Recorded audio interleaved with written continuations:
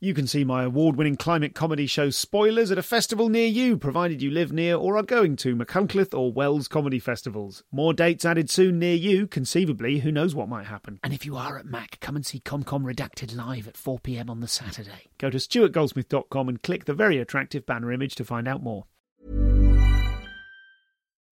When you make decisions for your company, you look for the no-brainers. If you have a lot of mailing to do, Stamps.com is the ultimate no-brainer. Use the Stamps.com mobile app to mail everything you need to keep your business running with up to 89% off USPS and UPS. Make the same no-brainer decision as over 1 million other businesses with Stamps.com. Use code PROGRAM for a special offer. That's Stamps.com, code PROGRAM.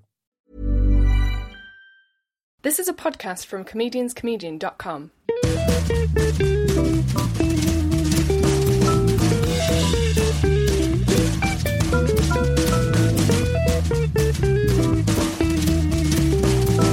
This is the Comedian's Comedian podcast. Hello and welcome to the show. I'm Stuart Goldsmith, and today we're going to be hearing from Daniel Sloss in just a second. First, I just want to take a second to remind you that you can get tickets now for all of my tour dates of the show, of which Chortle said maybe something about all this podcasting has rubbed off, which is high praise indeed. That tour, the show is called An Hour, and I'm bloody proud of it, man. It's my best show. I'm really excited about it, and it's coming to places including, but not limited to, Birmingham, Nottingham, Kingston, Crawley, Manchester, Bristol, Southend, Canterbury, Aldershot, Hemel Hempstead, Milton Keynes, Bath, Norwich, Leicester, Corby, Wolverhampton, the Soho Theatre in London, Sutton, and the secret Welsh festival that we never name. So if you would like information about that tour, you can go to comedianscomedian.com, where you can also find out about the run of Soho Theatre shows involving Izzy Suttie, Dave Gorman and Romesh Ranganathan, all coming up in the new year. This is the fabulous Daniel Sloss. Please welcome my guest, Mr. Daniel Sloss. Daniel is drinking some red wine, yes, because he has class. Yes, and a serious addiction problem. Yeah. For those of you unfamiliar, maybe one or two of you in the room, or perhaps one or two of you listening at home will be unfamiliar with Daniel's work. Daniel, sum yourself up in one short paragraph, taking into account your entire history. What do you do on stage? What can we expect from a Daniel Sloss show? Oh, God. I know, it's an impossible question, but I like seeing people squirm. It's just me being a prick and justifying it. It sort of is, isn't it? Yeah. It's just it's one of my favourite comics is Bill Burr. He's an absolute master of the fucking thing, which is basically he'll say something that of course you fundamentally disagree with, but then just through the way fucking comedy works, he will then spend the next 5 minutes bringing you over to the side. And even though obviously his point is wrong, he's able to justify it in this silly way. And in comedy, you just go, that's fucking funny because you've made this awful thing sound not only viable, but I also agree with you. Yeah, okay. And that's what I really enjoy, that sort of stuff, just making the audience just sort of think for a bit. Making them think, mate. That's lofty. That's a lofty pursuit. I think it's very important to. Is it more important that they're laughing or thinking? Both, obviously. You got to make sure that you get laughs in, but I also can't. I mean, there's some great comics that, will just make you laugh for an hour and 20 minutes and be fucking solid. I always sort of say Lee Evans, when I was growing up, just made me cry with laughter. And I watch it now and I still enjoy it, but now I'm more into the sort of like Amy Schumer or a lot of American comics like Dave Chappelle and Louis C.K. and Tig Notaro, who do comedy that make you laugh, but at the same time, just sort of, you leave not necessarily thinking anything different, but just putting an idea in someone's head that they've laughed during, but when they leave, they suddenly go, I didn't think about that before. Not necessarily converting them to a way that you think, but just making them think about something that they might not have thought of before. Okay. I think is important. Yeah. So I saw your show earlier this month, and your current show is called Dark. Yes. Give us the elevator pitch for your current show in the context of what you just said. I could literally just give you what all 5 jokes are about. God, tampons, relationships, drugs, sex, and death. Okay. And what would you like us to think about those things? Is it as simple as taking a line, like take the tampons bit, for example? Yes. Talk us through the line of thinking in that bit of material. Well, that was a bit where, obviously, being a guy, it's not something I'd ever thought about with certain periods or giving a shit anything about. Because if nothing directly affects me, why would I care? That's how things work. And one of my best friends in the whole wide world, Jean, is a girl we've been best friends for about 5 years now. And living together and stuff, obviously living with a girl. We were talking about stuff and talking about tampons and stuff, and she was like, it's just so fucking expensive. And I'm like, well, we should, like, boo fucking who? And then she was like, no, not really boo fucking who. Like, it's bullshit. And I was like, is it? Like, go fuck it. And then she explained it to me with the whole fucking, and I was just went, oh, holy fucking shit. Like, I mean, and so the whole bit is like how, as a nation, we have free healthcare. Cancer treatment's free. Cancer, which you caused yourself, is free. Like, that treatment's all free. But yet something that just fucking happens through no choice. Because fucking Eve ate an apple 2,500 years ago. Like, and half the world now has to suffer just because some paedophiles wrote it in a book a while ago. And we all just went, sure, yeah. Like, every other... and I'd never thought about it before, and I suddenly went, oh, that is fucking bullshit. I'd like to sort of talk about that because... And also with the tampon bit, I really enjoy that routine because I think it's in a very pretentious way. I think it's important...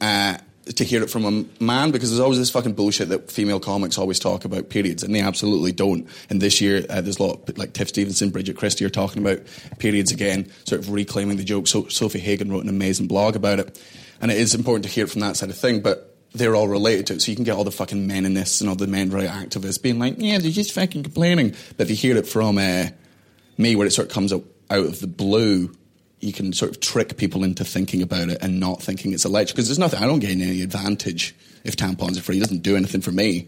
But I still disagree with the fact that they aren't free. So, yeah, I thank you. I don't know if this makes sense, or it's just me being really pretentious and wanky, being like, women should be protected. That's not what I'm trying to do. I'm just trying to say is,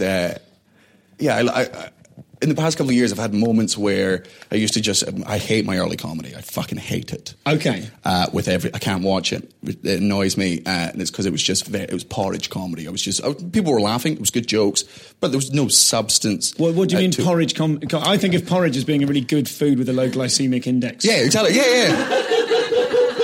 That's exactly what I mean. It'll get you through it. It does the job. Like, there is comedy, where you go porridge comedy, you laugh and it fills you up, but it's, it's not delicious. It's not something that you're like, nobody goes, I can't wait for some fucking porridge. Okay. But people were saying that about your comedy in the early years, because for the benefit of people listening at home who can't see his unbelievable skin, Daniel Sloss is very, very young. How young are you? How old are you? 24. You're 24 years old, and you've been doing comedy since you were... Me and my dad argue about this. He says 16, I say 17. Why do you argue about it? I did a gig when I was 16, but if you ask any of the 20 people in that audience, what I did was not comedy. So okay. That's interesting. Most comics argue for having started earlier rather than later. Yeah. Like, people like to go, I've been doing this since I was 12. But it was because you're so close to that age still, you're like, no, I was definitely a grown-up. It was like 3 weeks before my 17th birthday as well, so it's on a technicality. I count my first gig as at the Stand Comedy Club because it was a real fucking comedy club that's become my home since then, so that's why I really go. That was the moment where I was on stage with a microphone in front of a full audience making them laugh, and just that little bit in the back of my head went, oh, I'm being a comedian. Yeah, okay. Oh, I'm doing it. What the fuck? And it wasn't good. I mean, it was fine. The audience laughed, but so since then, I was into a lot of British comedy when I was younger, and then a couple of years ago I got more into sort of American comedy, watching that stuff, and I really enjoyed the comics that were saying sort of stuff and raising these valid points, and then little things that would happen. Like, I got a tweet last year from just like some 16-year-old kid saying that I was the reason that he had the courage to come out to his parents, and that blew my fucking mind, because I'm like, all I do is go on stage and tell dick jokes and act like a cunt. I really thought what I was doing was really unimportant. But then, just that moment, that clue was I didn't realize how big a moment that was in his life. So the fact that he got to do that, I was like, oh, that's a fucking nice feeling. Like if I can, Yeah. that's what I want to do. So that's more kind of of. you growing a social conscience in your comedy? Not necessarily. Yeah, maybe a bit of a social conscience, but maybe just sort of realising that. I mean, my uncle, who's a minister, said something to me and Kai Humphreys when we were out fucking getting steaming drunk one night, which was, he was like, stand-up comedians are the only public speakers that people really listen to. Like his wife's a teacher. None of the, like half the students will listen to her. He's a minister. He's like, people listen to what I'm saying, but they're also hearing what they want to hear themselves. They're not asking for my opinion. They don't care really what I think a lot of the time. Some of them do. Politician, nobody gives a shit. Any sort of public speaker, it's just doing it because you feel like you have to listen. Whereas with stand-up comedy, people are going out of their way or buying tickets to watch this fucking thing, and you really are allowed to talk about what. Because so much of it's about attitude. Yeah. They want to know what you think about it. They want to know what you fucking think. And even if they disagree with it, they still like listening to it because, I mean, I've got jokes, I've got so many atheist jokes in my thing, but I would say at least 30% of my audience are religious people who know I'm just being a dick for the sake of being a dick. And why would they give a fuck what I think? I'm 24, I know nothing.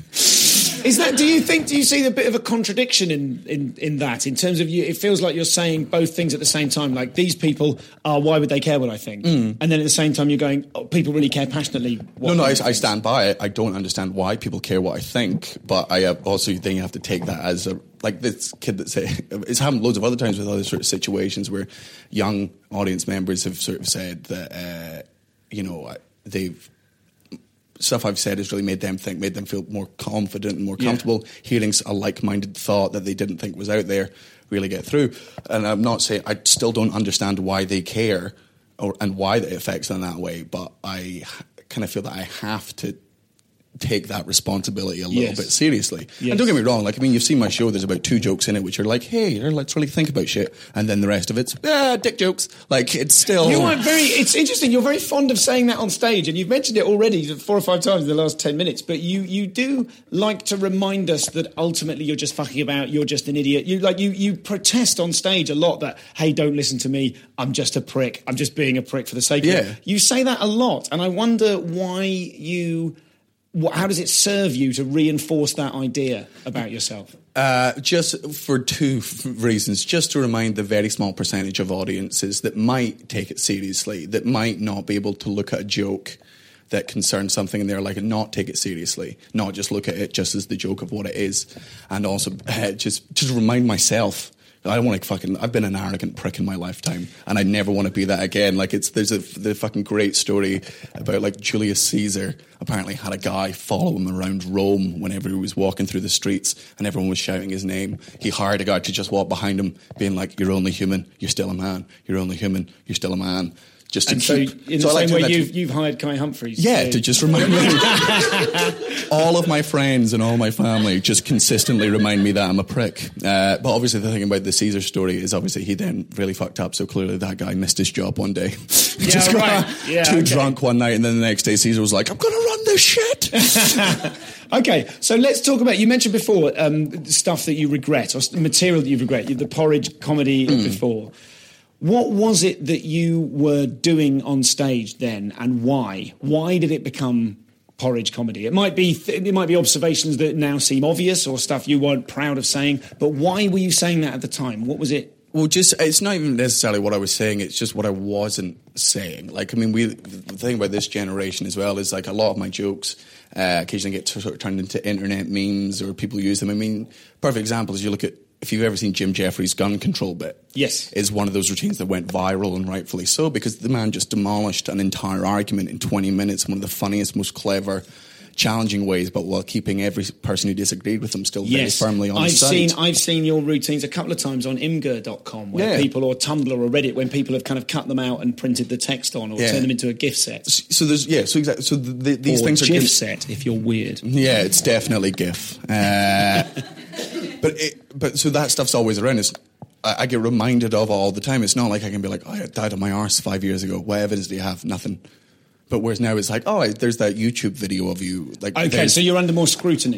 No, not even from other people. I think from myself, because I can watch it back, because I can sort of like, I don't get to look back with nostalgia, because what nostalgia is forgetting all the terrible bits and remembering only the good bits. But when you've got a literal video document of what I was saying, I'm just like, I can't pretend. Can you give us an example of something you said back then that makes you cringe now? Oh, just not even. I wasn't saying it. I mean, I used to have a bit about fat people. I used to have this whole fucking routine. And it was a very sort of fat shaming fucking bit. I mean, it was funny, but then since then, I've completely changed my attitude on it. I've met fucking people who really made me change my mind and realise what I was saying was just being cunty for the sake of being cunty. Like, there was nothing clever about it. It wasn't challenging. It was just easy, low-hanging fruit comedy. And I really regret that stuff. And there's a permanent record of it. I would hate for, these kids that sit there and say that they get confidence from my stuff to then fucking, in the same boat, I would hate for a fucking 15-year-old kid who is struggling with weight issues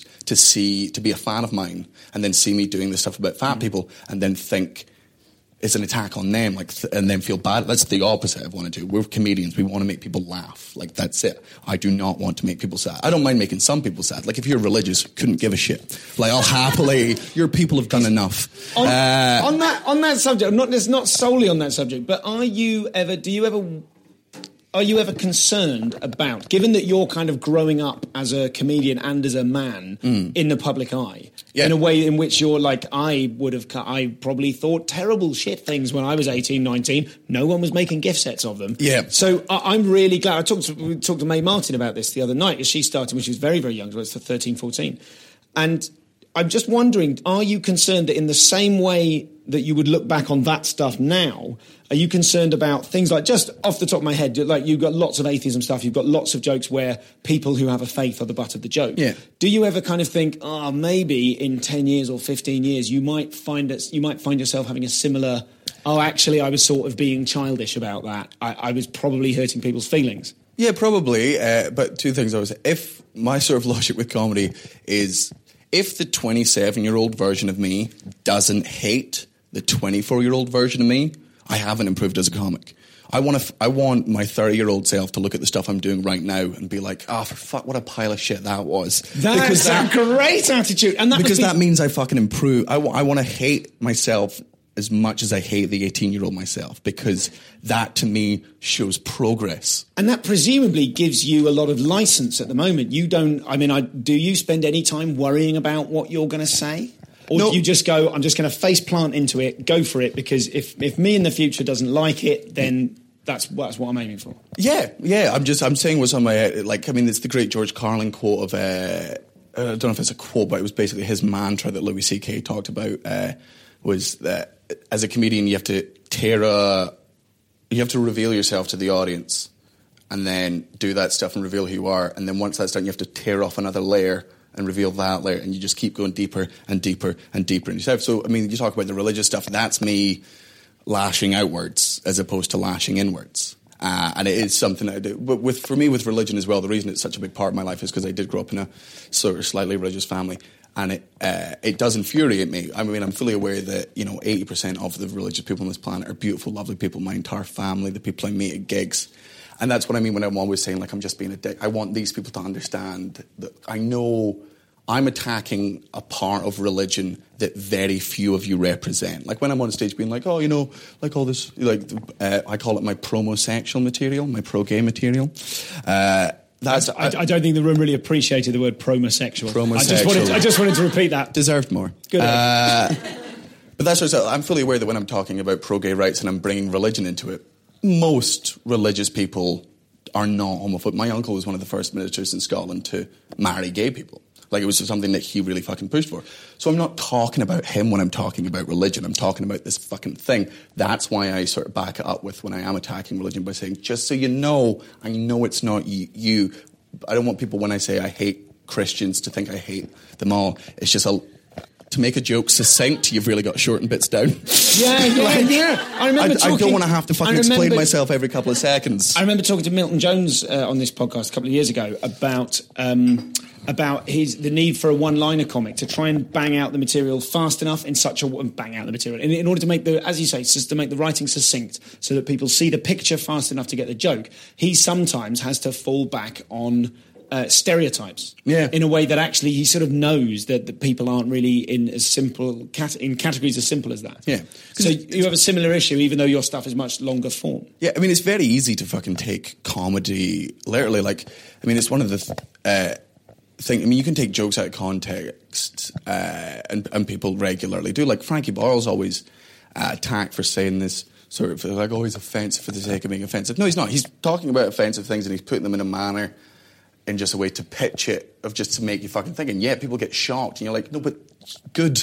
You were meant. He's not trying to offend people for the sake of offending people. He's just talking about stuff and pitching it in a way that some people do think. And it's one of those things people forget. Like, you got to remember, a lot of time when a comedian is on stage talking about this stuff, they're not necessarily saying what they personally are thinking.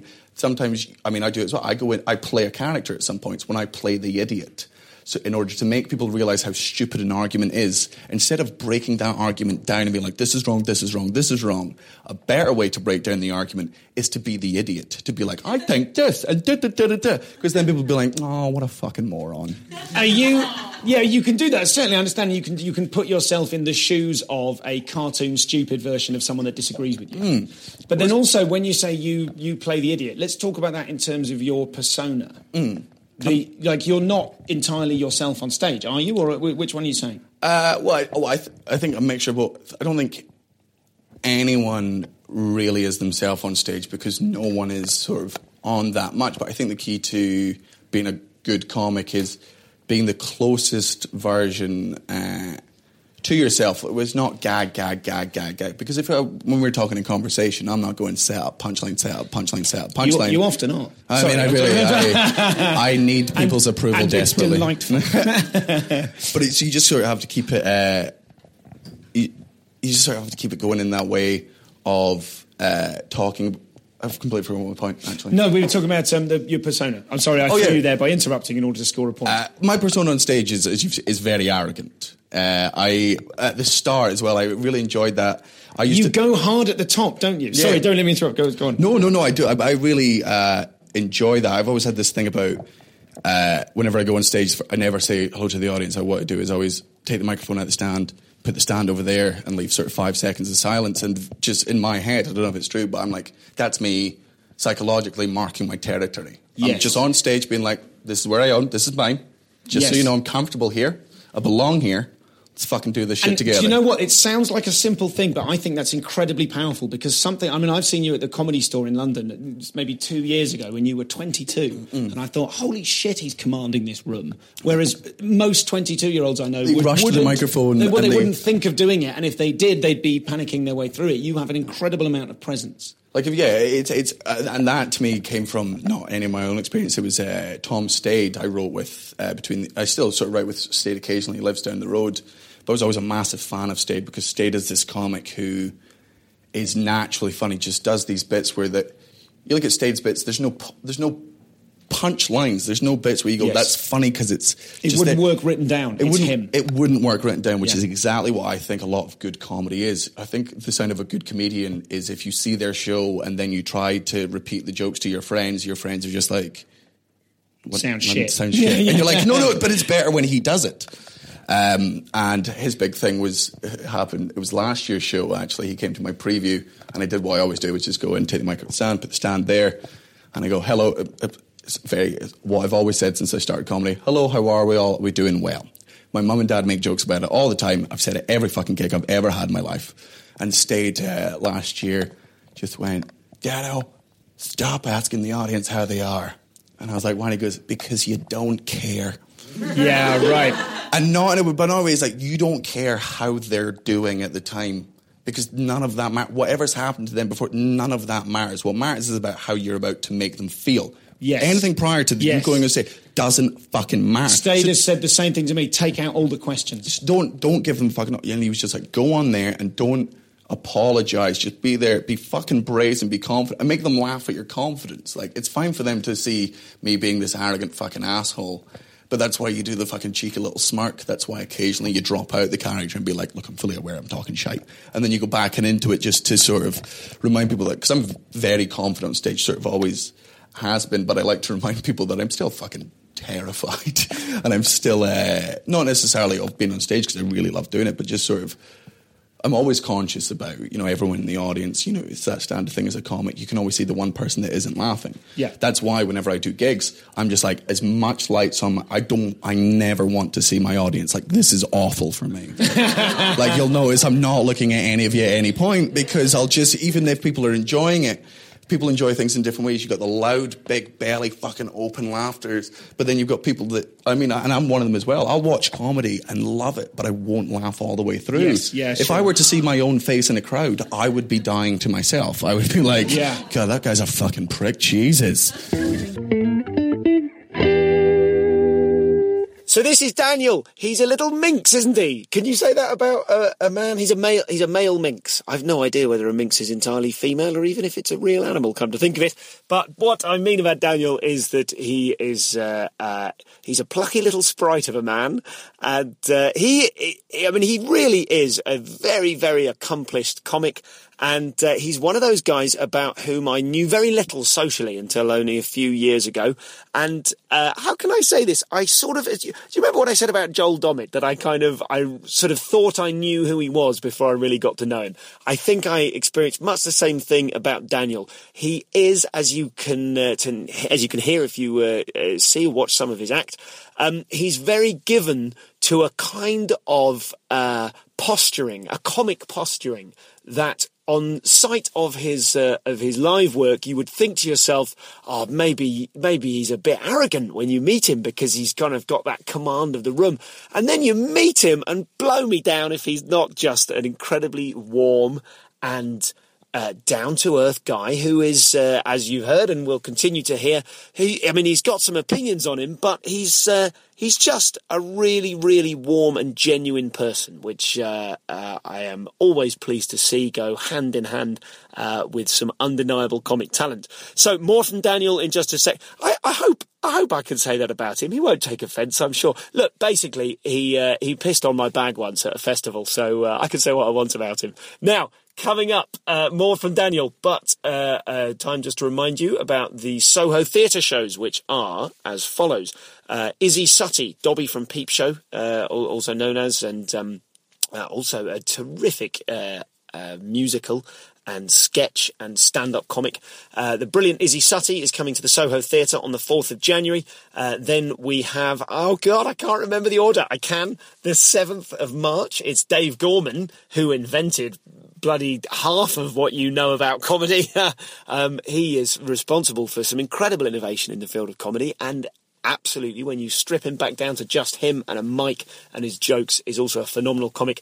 And the absolutely brilliant and very fast rising, people talk about rising stars. Romesh Ranganathan is going from strength to strength at the minute, and he keeps turning up on stuff. He keeps being brilliant, and I suppose I'm now part of that thing. I've always thought that part of how the touch paper process in comedy, how it occurs, is that all it takes is one or two people to start going, hey, this is the next person, we should all check out the next person. And then all of the other people in the landscape of comedy, all the reviewers and the critics and the producers and promoters, all of them start turning their heads and going, oh, is this the next person? Is this the next person?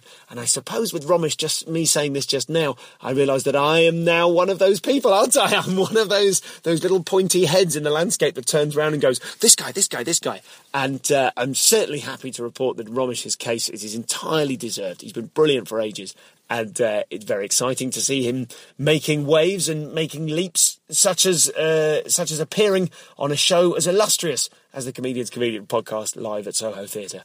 Oh, and Jonathan Ross last year, whatevs.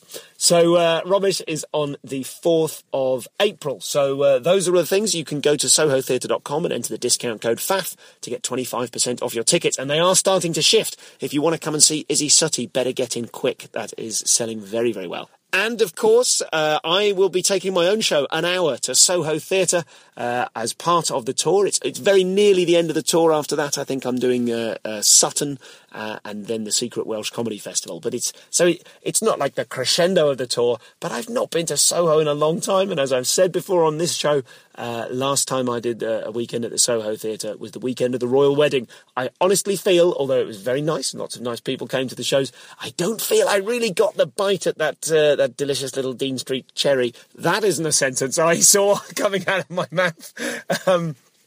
I don't feel that it was the real, like, I've got happy memories of it, but I'm hoping to have happier memories of this time. So very much looking forward to that. Come along to that if you're in London, and if you are anywhere else in those list of places, and if you live near one of them and would like to be a little ComCom superhero, then send me an email, info@comedianscomedian.com, with the subject line Cavalry, and I will send you some posters which you can put up in your place of work to assist you in corralling all of your friends and colleagues and even people you hate to come along and see that show as well and support the tour. I'd really appreciate that.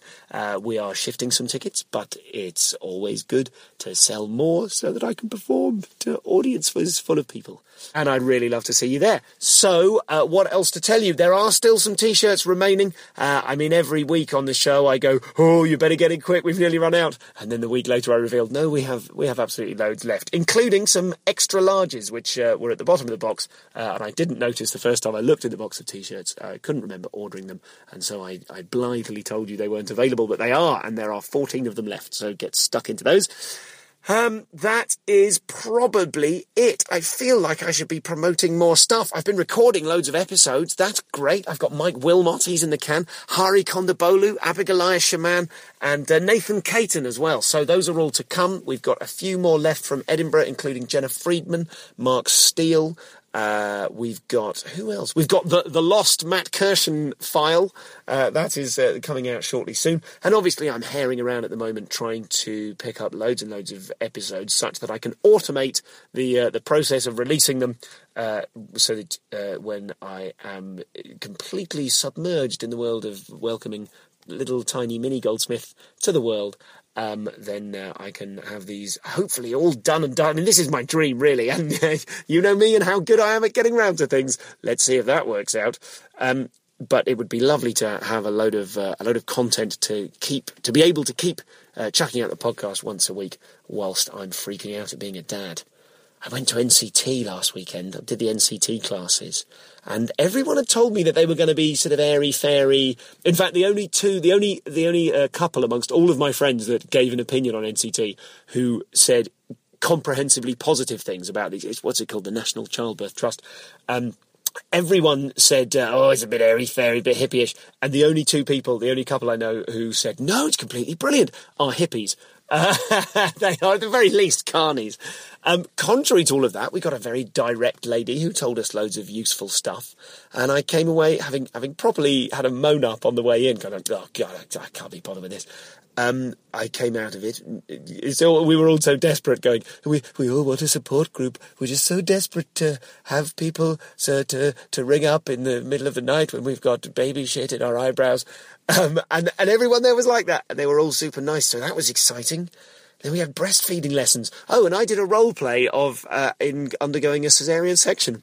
Of course I volunteered for that, because I love to be the centre of attention, and it was quite frightening, and I felt very vulnerable. So I'm very much thinking about my partner, my quasi-wife, my quife. Maybe not that. The pre-wife, my Beyonce.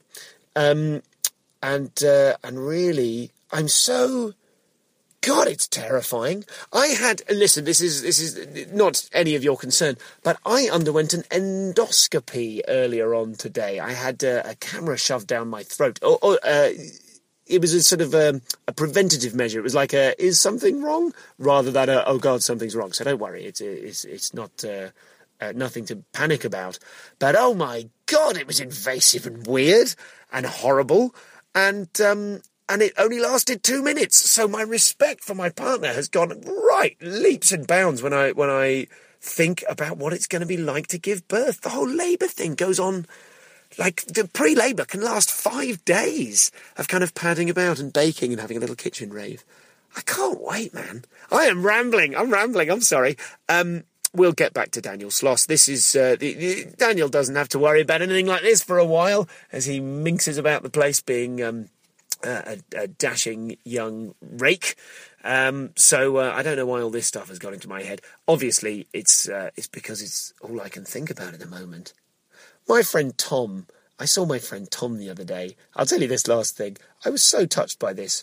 He he teared up slightly when I said, do you know the gender of the child? He may not have put it like that. And I said, yeah, it's going to be a little boy. And he teared up and he said, a Goldsmith boy would be a fine thing. I felt so much love for him. I'm really, I think a Goldsmith boy will be a fine thing. What am I on about? Do you know what this is? Do you know why I'm being so reflective? It's because I'm about to go on stage at a gig in Grantham. No, not in Grantham. Sorry, Grantham. Stamford, doing a double up in the North Midlands, Lincolnshire type area. And as a result, I'm finally getting round to recording this while sitting in my car in a car park, looking out at some streetlights in the middle distance in the darkness. And my breath as I record this is misting up my windscreen, and so I'm thinking about the baby. Normal service may or may not be resumed soon. Maybe as soon as I have the baby, the podcast changes and it flips, and it's just 5 minutes of interview and 75 minutes of me rambling inconsequentially about life. I think I'll leave that to Jen Kirkman for now. But we'll see. We'll just have to see. You can't predict it. You can't predict what's going to happen. Come on, Goldsmith, get your head in the game. I've got to go and smash the... so what's the smaller version of the roof? Gently inflate the canopy of Mama Someone's Voodoo Lounge. So let's go and do that. This is Daniel. Many of us have those stubborn pounds that seem impossible to lose, no matter how good we eat or how hard we work out. My solution is PlushCare.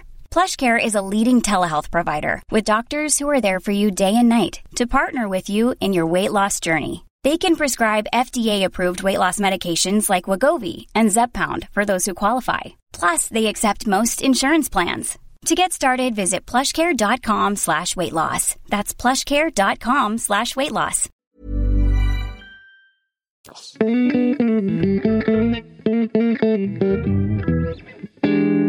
It's funny, actually. I wrote down verbatim something from your show near the end of the show.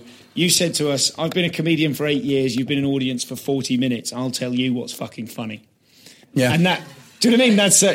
I mean, he delivered it way better than that. That was sort of like, that was Exhibit A. I was reading that. I mean, I can even, that joke, I'll give you the joke because it's a horrible joke, but that came from, the line is, I always react badly whenever my friends get in relationships. I react like they've just been diagnosed with a terminal illness because it's very similar. I'm going to see them less, and when I do, they're probably going to have a different haircut. Right? And that's the thing, the real I like saying is that's one of the jokes where you just, not a lot, but some people in the audience will just hear cancer, terminal illness, and just go, right, offended, right. I'm like, no, that joke isn't about cancer victims. That joke is purely about how selfish I am. Like, if you take that joke down on surface level, you're making light of. I'm making light of cancer, but that's not what the joke is. The joke is, how pathetic and lonely am I? Yeah, that one of the worst things. I am comparing something beautiful to one of the worst things that can happen in the fucking world. That's base level what the joke is. Do you find, and I often wonder about this in my own comedy and in when seeing lots of other people, there is this issue of, I sometimes think, well, if you break down this particular joke, the joke is that obviously I would never say that. Yeah. But is that, I worry, there's been a couple of times actually in my personal life where I have offended people because I'm so confident in offended people socially, not even on stage. Whereas like if I'm kind of in those moments that, you know, you're a bit pissed, you're at a festival, you're holding court, where you're on one and you're flowing and you're just being funny and there's other comics are being funny. And for me, I find if I'm I'll say something like deliberately devastating to a mate, because the joke is obviously I can't possibly mean it. Yeah. And then later on I'll have found out someone will go, I think they might be quite offended about that. And I'll go, but how could they be? And then if you actually look at the text, if it's repeated back to me, well, you said this. And then, it sort of makes me go, oh, fuck, I was relying on their knowledge of my actual character. Now, is that the same in what you're talking about? That if is it reductive to boil that thing down that you're saying, to boil it down to, well, obviously the joke's on me because to think that you'd need to be an arsehole. Maybe some people in the audience are just thinking, what an arsehole. Yeah, and that is what happens when comedy is misinterpreted. Bill Burr, to go back to him, has this bit where he just goes, so you offended someone, and they were like, you said this and you meant this, and he was like, you don't get to tell me what I meant. If anyone in this world knows what I meant, it's me. Like, if you interpret it in a different way, we can argue that I maybe pitched it wrong, but you don't get to tell me that I think one of the perfect examples of what you're saying is friendship. Like, I've said the worst things that you could just, like, if you go through my texts, if you fucking go into my Connect in my room, like, if they have been recording everything I've ever said, my career is over in 4 seconds. Do you have your phone with you now? No, that's fine. Go on. But, like, for me, like, I've got, my best friend Jean, I will say the most horrifically sexist things to her because she knows me. She knows I'm not a sexist. She knows I'm a fucking big advocate for all this stuff. Same thing with my gay friends. Like Craig Hill's one of my very good friends. Reese Nicholson's one of my very good friends. Reese Nicholson, for a year, wouldn't answer me unless I called him faggot. Right? It was a little bit of banter that we had where I would just, whenever me and Reese were talking and I would say these horrible things, I would just, every now and again, he'd say something and I would just remind him that he was going to burn in hell for eternity, right? And we'd laugh because it's just between two friends. But anyone listening in, yes. Oh, I'm just a fucking asshole. Sure, but so there's your audience, some of whom will be there to see you because they share that friendship type contract with you, and some of whom don't know you and have taken a punt on you. Yeah, which is why I reckon those are the ones who've never seen me before are the ones that go, I can't believe you said this. Whereas people that come to my show every year, I will say these horrible, they know I'm kidding. They know I'm doing this. And I sort of think the best way to sort of expose something is to sort of shine the light on. I mean, that was the whole, the Dapper Laughs argument was he was like, Dapper Laughs was like, oh, I'm a character. You go, no, if you were a character, it would be genius. Mm-hmm. Like if Dapper Laughs was a character, but it's not. So that's why it's not funny. Are you saying that as someone who doesn't share the friendship contract with that particular comedian? If he's saying it was a character, just using the same lines of argument that you've just used, is it not similarly valid that he is saying that to his audience, they know it's a character and you believe it isn't? I would argue that, yeah, but if I don't think that would be true, like if he was getting an intelligent audience turning up, like if. And I just, he does it to nightclubs where the audience are standing up and he points to a woman and goes, she's gagging to be raped. Now, again, I wasn't at the gig. That can be, this happened. Yeah, sure. That was that isn't his act. That was like but it was a documented thing that he said. Yeah, but again, that's very easy to take out context, and he's come out since then and he's still going on. He said it was a character. So, I mean, I don't know. I'm not in his head. I don't want to be one of the fucking, I was very much against him, and then I sort of took a step back and was like, you know what, I'm not, and I don't know. I'm making bold assumptions on these fucking 6-second clips that I've seen. Sure. So I really I stopped doing it. But I personally, I don't think it might have been a character in his head, but when it got a certain audience who weren't reacting and they weren't laughing like, oh, isn't it funny the way sexist thinks? It was people being like, yeah! Like, they're not getting the joke. They're taking the jokes literally in the wrong way. So instead of taking a joke that I say, talking about something, they take it literally, mean I meant it. His fans are doing if he's claiming he's doing jokes, his audience aren't really sort of taking them as jokes. Okay. But then again, I might be wrong. I've never met the guy. I've never seen a stand-up. This comes from a very limited perspective of mine. And I don't want to shit on him. Let's talk about your material. Let's talk about something that I noticed you have a particular facility for, is finding the kind of the internal paradox in a subject. You're really good at those sort of jokes. I made a note of one. Like when we were talking about the tampons material before, you could boil it down to, if tampons are a luxury item, then buy them for your girlfriend's birthday. Yeah. Which is like you really simplified that very positive argument of yours of tampons should be free. Yep. Because you can't have an argument that they're a luxury item, because if they are a luxury item, then buy them for your girlfriend's birthday. Yeah. Say again? It's all present material. Yeah. It's all... I was joking. So, no, I didn't understand what you said. Okay, that's fine. She's seen the show. Yeah, absolutely. So, like, or your attitude, a bit of material about religion, you talk about the gay bashing wizard in the sky. Yeah. And then you pause, and I was thinking, if you did a bit of material about if you're thanking God for things, then you have to blame him. Yeah. The bit was if you spent all this time on Christmas getting all this stuff ready for your kids, making this day so special, and then your kids get all the stuff and then spend the rest of the day thanking Santa. you know, that disappointment that parents feel in that moment. That's exactly how doctors feel whenever you thank God. That's great. That's good. Well, let's just isolate that bit for a sec, because what I'm interested in knowing is how you go about finding those parallels. Are those things that just occur to you, or are they things that you chip away through a process of writing? Because that is really succinct, as your word from earlier on. That's the whole concept. It's fast enough. That's why we're laughing. It's satisfying enough. It's a really good joke. So tell us how you got to specifically that one. That one, me and Kai were on tour, and that joke, I think, honestly started out as a tweet where I just did that little line that, like, oh, that's exactly how doctors feel. Okay, so pre-tweet. So I can't even remember how it just sort of came up. Like, it was me and Kai in the car, so it's just two of us on the road. Just for people who Kai don't know, Humphreys is one of my best friends. He's my support act on tour, has been for about 5 years now. He is awesome. He's a fucking great comic. And that's the reason. He's your kind of best friend, support act, and minder. Yeah, exactly. Yeah, no, I'm definitely his minder. That's the thing I always think. Like, our agent, whenever we're on tour, will always go to Kai, being like, "Just take care of Daniel," and he's like, "You are aware that I'm the reprobate." Yeah. I'm the one at the end, and I've been like, "Kai, you have to drive tomorrow. Let's fucking end this." Yeah, and I should say, I've meant to mention this on the show before, but the podcast owes a debt of gratitude to Kai Humphreys for steering Tony Law towards the interview that I did with him a couple of years ago. Oh, really? Okay. Because Kai was on his way to that interview and saw Tony walk in the wrong direction. Yeah, do on. Well, I think it was just us talking about stuff. So I obviously think about religion a lot, because every now and again something will come up in the papers and I'll get angry. A lot of my comedy just become from being angry at stuff, and then being just angry and shouting about something doesn't help. Like, my father's a very logical man, and he can get you around to his way of thinking by just destroying your argument. And I kind of sort of I really enjoyed them. I would feel stupid in front of my dad because he would just break down all these stupid things I was saying and get rid of it. So I really picked up on that. And does he still do that? Does he watch your shows and pick holes in your performance logic? My parents come to all my previews because they're two viciously intelligent human beings who love stand-up comedy.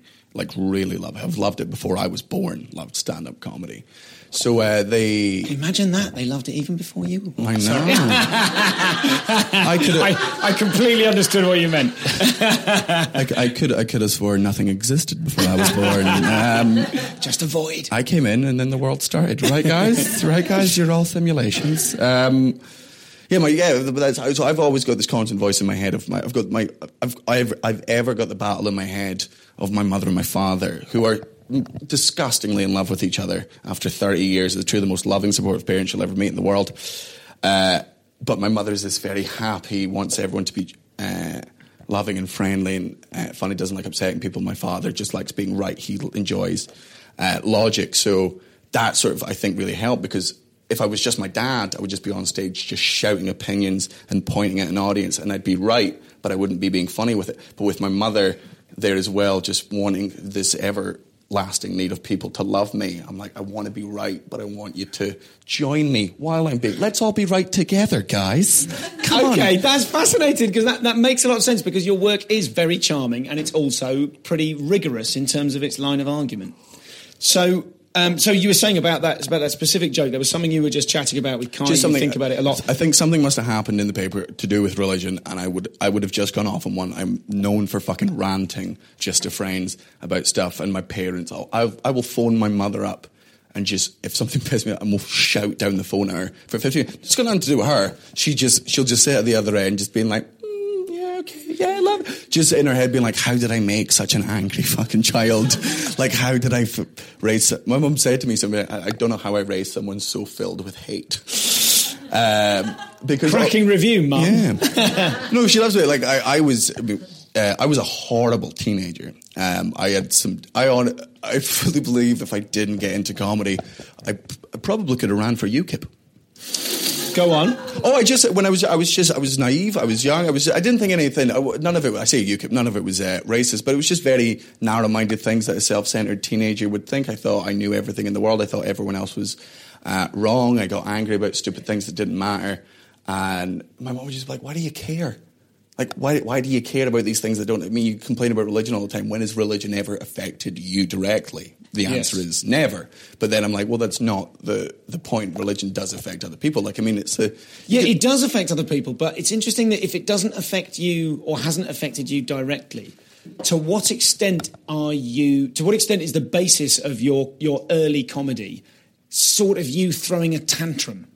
Do you know what I mean? Given that you were a teenage comedian and a very successful one, to what extent was that comedy born of teenagerness? That whole kind of I'm rebelling against anything you've got kind of thing. Absolutely. It was just. It wasn't even rebellion. Like I used to have a bit in my routine about my parents. I shouldn't be a comedian because I have two loving parents, like who really support. My dad once drove me and Mark Nelson, another comic, 200 miles down to Nottingham so we could both do a 5-minute spot at Glee, and then drove us up back home that night and then went to work at 9 a.m.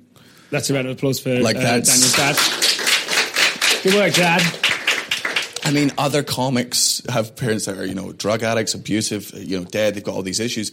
My parents are the most disgustingly, offensively supportive people in the world. So, like, the fact that they made me is sort of, I didn't have anything to rebel against. My parents were accepting of everything I ever did. So I honestly don't understand where the rebellion comes from. I think do you have any theories? You say you don't understand it, but that's a really interesting question at the heart of you. Yeah. What are you angry about? I think I'm just, I am fully aware of how lucky I am, right? People can fucking say all the time, well, you're a hard worker, you're a good comic. I put very little of my success of my career down to myself. It's a mixture of my parents, my friends, my agent, the support of other comics, the fact that I was young and arguably attractive, so I was given breaks on TV that I think other comics would have been more deserving of, but I was given it because I was a box ticker. And I mean, it's only in the past year that I've ever felt comfortable in green rooms, because before I did feel like a fucking imposter. So that's when I really sort of changed my comedy. That's when you want to make the difference from porridge to talking about something. Was I felt bad just doing nothing with it. I wanted to feel comfortable in green rooms. I was sick of being called a teenage comic and a young comic. I'm not a young comic. I'm a comic that happens to be young. I'm a comic first. That's what was always important. I want to be a fucking comedian. And that must be difficult because the branding decisions that you've made or have been made on your behalf is like in the programme this year, you're still half man, half Xbox. A line my mother came up with. Yeah. Is that beginning to... Are you keen to shed that now, or are you aware that you still have to, like, away from the green room environment, you still need to pitch yourself as the comedy teenager? No, I mean, I'm still young. I don't talk about being young anymore because it's not... I've done all my young material. That was a layer that I've stripped off. I don't need to talk about being young anymore. I think just... as I just sort of went on with comedy, I wanted respect of older comics, and not just because I didn't want to feel left out, but because these were comics I liked. These were comics I found funny. And when I did Conan one of the times, the day after, the guy booking it was like, oh, Bill Burr's on tomorrow. Do you want to come in and watch him? I'm like, fucking, I'm straight in there. So I get in the next day, and he was like, do you want me to introduce you to Bill? I'm like, if you introduce me to Bill Burr, I'm going to punch you in the fucking mouth. Because I don't want to be introduced to him as like, oh, this is Daniel. He's also a comedian. If I meet him, I want it to be where we're on the same fucking... I meet him because we're sharing a bill. I meet him in the same... where he meets me as a comic, not as a fucking fan. Yeah. I'm going to clip this bit out and email it to him. Yeah, okay. Yeah. I mean, I can do it. He follows me on Twitter. So... but yeah, I mean, respect was always something I really... But wait, I get it, but what are your... It's a terrible thing to say. I get it. Yeah, everything you think, I get it. I want to stay with the idea of the anger. Mm. You wanted respect from green rooms, understood. Yes, but I wanted to do comedy that comics liked. I mean, that to me is a big thing that's really boosted me in the past couple of years. Is over the past, more and more comics have been coming to my show, and that's when I'm like, now I'm on to fucking something, because audiences are fucking great, and those are the people that you're there to laugh, but they do not understand comedy unless they're diehard comedy fans, obviously. But the ones that go see 2-3 shows a festival, 2-3 shows a year, 1 show a year, first show ever, they don't know as much about comedy, so they can say, oh, it's great. And you're like, yeah, but of course you've not seen all the stuff I've seen. It's very easy to be like, this is the best pizza I've ever tasted. Where have you had pizza before? Never in my life. Like, of course, you've never had it before. Whereas that's why you go to experts. Now, I don't consider reviewers experts. I consider people, agents, managers, fucking sound techs at gigs. Yeah. Our opinions I rate higher than a lot of people. I would rate anyone who's done sound at the Glee, Tim, for years and years, way more than I would ever rate the opinion of any reviewer ever. Because that's a man who's watched thousands of hours of comedy to every single type of audience. And not just during festivals. And, yeah, absolutely. And not just to get free tickets to shows and to not just try and get a portfolio to prove that they're able to critique things. And for the rest of the year, he's still involved in comedy. 90% of critics during the Fringe are not comedy critics for the rest of the year. Do you let critics into your shows? No, but there was a big thing. People were like, Sloss banned reviewers from his show. I didn't. I stopped making tickets free, and then none of them showed up. Like, if you ever need to know the integrity of comedy critics, that's it. Okay. One round of applause. Good. There, very good. From Kate Copstick. That's weird. It's weird that she came to this. There she is, yeah. Good. Before we just move on to the next, I've got lots of other stuff to ask you, and time is limited. But Anger. I think I don't know where the inner anger comes from. The stuff your mum's talking about. You were such an angry kid. Why are you such an angry kid? I don't get it, says your mum. Yeah. I think it was. So I've always been. I've been very aware. I've always felt like an imposter. I want to sort of fit in, but also I'm white, middle class, and male. Like, life's been a fucking breeze. Like, I've never suffered any sort of real prejudice or any sort of I've never had any of that, and That doesn't mean you've checked your privilege. Yeah, but I think it's. Just because I've never suffered injustice doesn't mean injustice still doesn't fuck me off to such a fucking level. I've always been against injustice. One of the things that to this day still destroys me is I cannot handle homeless people. Like, and not but just it destroys me, because normally I think when parents and kids see a homeless person, the kid goes, "What's that?" And they're like, "Oh, he's a drug addict or he's an alcoholic." I remember the first time I saw a homeless person, I went, "Well, what's that?" My mom was just like, things clearly went wrong in his life, some bad stuff we'll never know, but now he's just there. And I just been like, "That's unfair." And she was like, "Yep." Like, things are unfair. And growing up in the things where nothing was ever unfair to me, so I kind of felt bad. Did you feel guilty? Yeah, I felt absolutely, and I still do feel fucking guilty about, not necessarily guilty because it's a fucking breeze, guys. But just, I don't know, I really want everyone to be as sort of happy as I am. And if they're not, I'm like, well, let's fucking do it together. Like, I want people to share the same experiences that I share. And if they're not, I want them to let them, like, I'm on your side or doing everything. I mean, that might sound wanky and shitebox, but I don't know if that makes any sense. No, it does absolutely. And it seems to me that anger is effectively rooted in a kind of vulnerability. Like, you're very sensitive, you're very empathic. Would you say you sort of see a homeless person? I mean, it's very difficult for me not to place it in the context of your age again. I'm 14 years older than you, and I remember in my early 20s really struggling with that issue and really like the crushing unfairness of the world. How am I allowed to be happy? And I suppose rather than get angry about it, I kind of got really sad about it. It's kind of interesting to... Well, I think the thing is, I don't like sadness. I don't react. I mean, I'm so fucking... I only let myself cry once a year. Like, I don't like that side of my emotions. So maybe it was any time I felt sadness, I turned it into anger because I could harness anger. Like, I think... so the end of my show this year is about I had a sister that passed away when I was 9. And she was 7, and I remember before that I wasn't religious, but I was religious because I'd been raised religious. Dad had always been an atheist. But when my sister died, I just remember being at a fucking church service and just people being like, "Oh, she's up with the Lord now." I'm just sitting there going, that guy's a fucking cunt.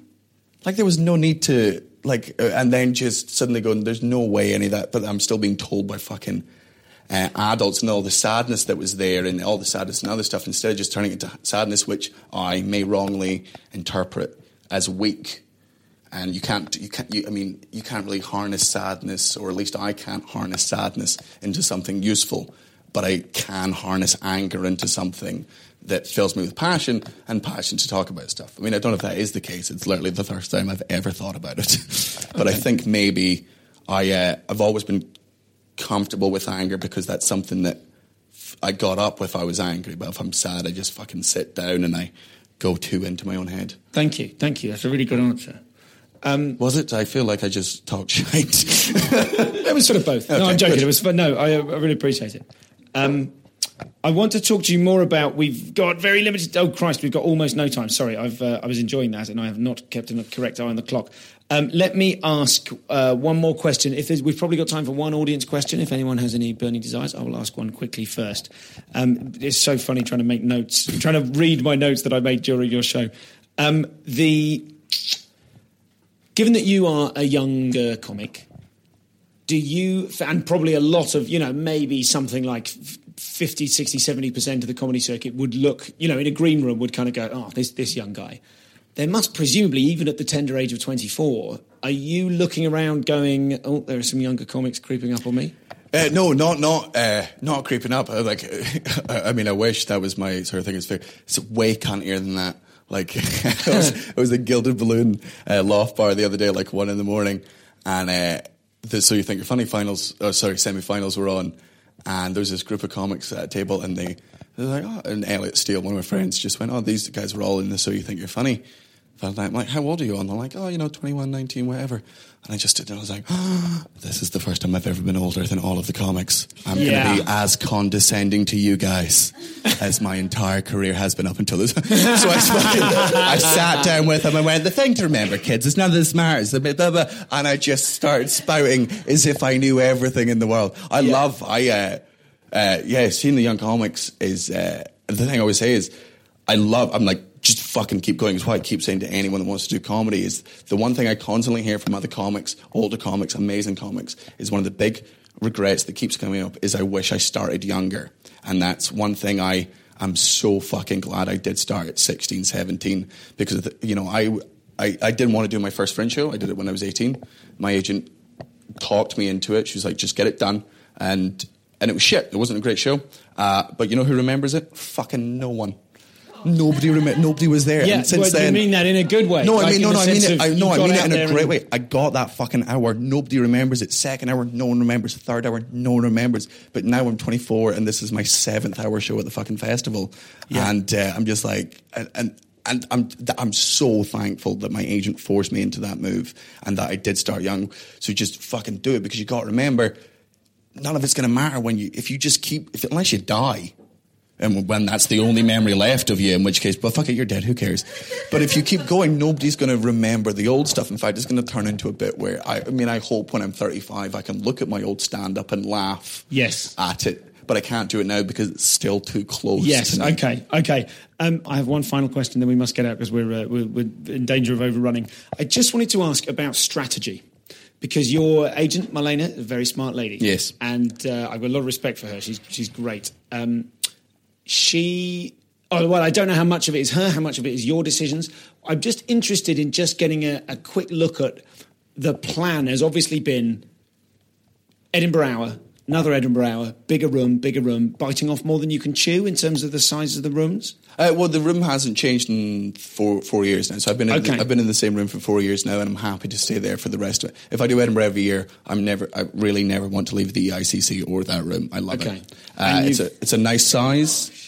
It's pretty posh. It's enormous dressing room. Yeah, as I saw. You can great. properly run around that bathroom. And the staff, they really give a fuck. They really, really give a fuck. So what sorts of things then, finally, are you... look, as you mentioned, you've done Conan. Yeah. You started to break into American TV. Yeah. You've done a fair bit of TV over here. What sorts of things do you turn down and why? Okay, so there's... when I was 18, I got a lot of breaks. I did like 8 or 10 Cats and Mike and Dar's Roadshow and the Rob Brydon Show. I got all these sort of stand-up things, which I'm internally grateful for, because they got me out there, they got me known, and they got me sort of big enough that I could tour. And then I got I got very lucky. I got a DVD deal when I was 21 that allowed me to put a down payment on a house, and when I got that house, and I've lived there since. my main focus has just been to put every fucking penny I earn into the house so I can pay it off as quickly as possible, because that way if comedy goes wrong, I'll never be homeless. But because of that thing, and this is purely, this is a very privileged thing. Because I got that opportunity, I had security, so I managed to take a step back and make decisions that I wanted to make. I wasn't doing things. I mean, I got offered like Splash, the fucking diving show. Yeah. I got offered all those sort of weird, and there's some panel shows which are great, but I don't do well on panel shows. I'm just not that type of comic. I just talk shit. It's not gag. And I see them, and I didn't want to do that. I didn't want to be famous for the sake of being famous. So I took a step back, and that's the amazing thing about my agent, is I just said to her, I went, I don't want to do that. And there was no push. There was no this. She just went, right, what do you want? I was like, look, I just want to be one of the best stand-ups in the world. That's what I want to work towards. And she went, right. And ever since then, all her thing has been stand-up opportunities. Any TV I turn down isn't because I don't respect the TV show, and it's not because I don't respect the comics on the show, but it's just because I personally don't want to be known for that. I don't want to be famous for the sake of being famous. I would rather less people knew me for being good than more people knew me just for fucking knowing me. I think fame should be a byproduct of being excellent at what you do, not just, I can do it a bit. So I was lucky enough to make these fucking decisions, and I'm really glad I did. Thank you very much. Ladies and gentlemen, all I will say finally is that at Latitude Festival this year, Daniel urinated on my rucksack. Didn't happen. Ladies it's and a gentlemen, lie. Daniel Sloss. Give it up for Daniel Sloss. Thank you so much. Thanks, man.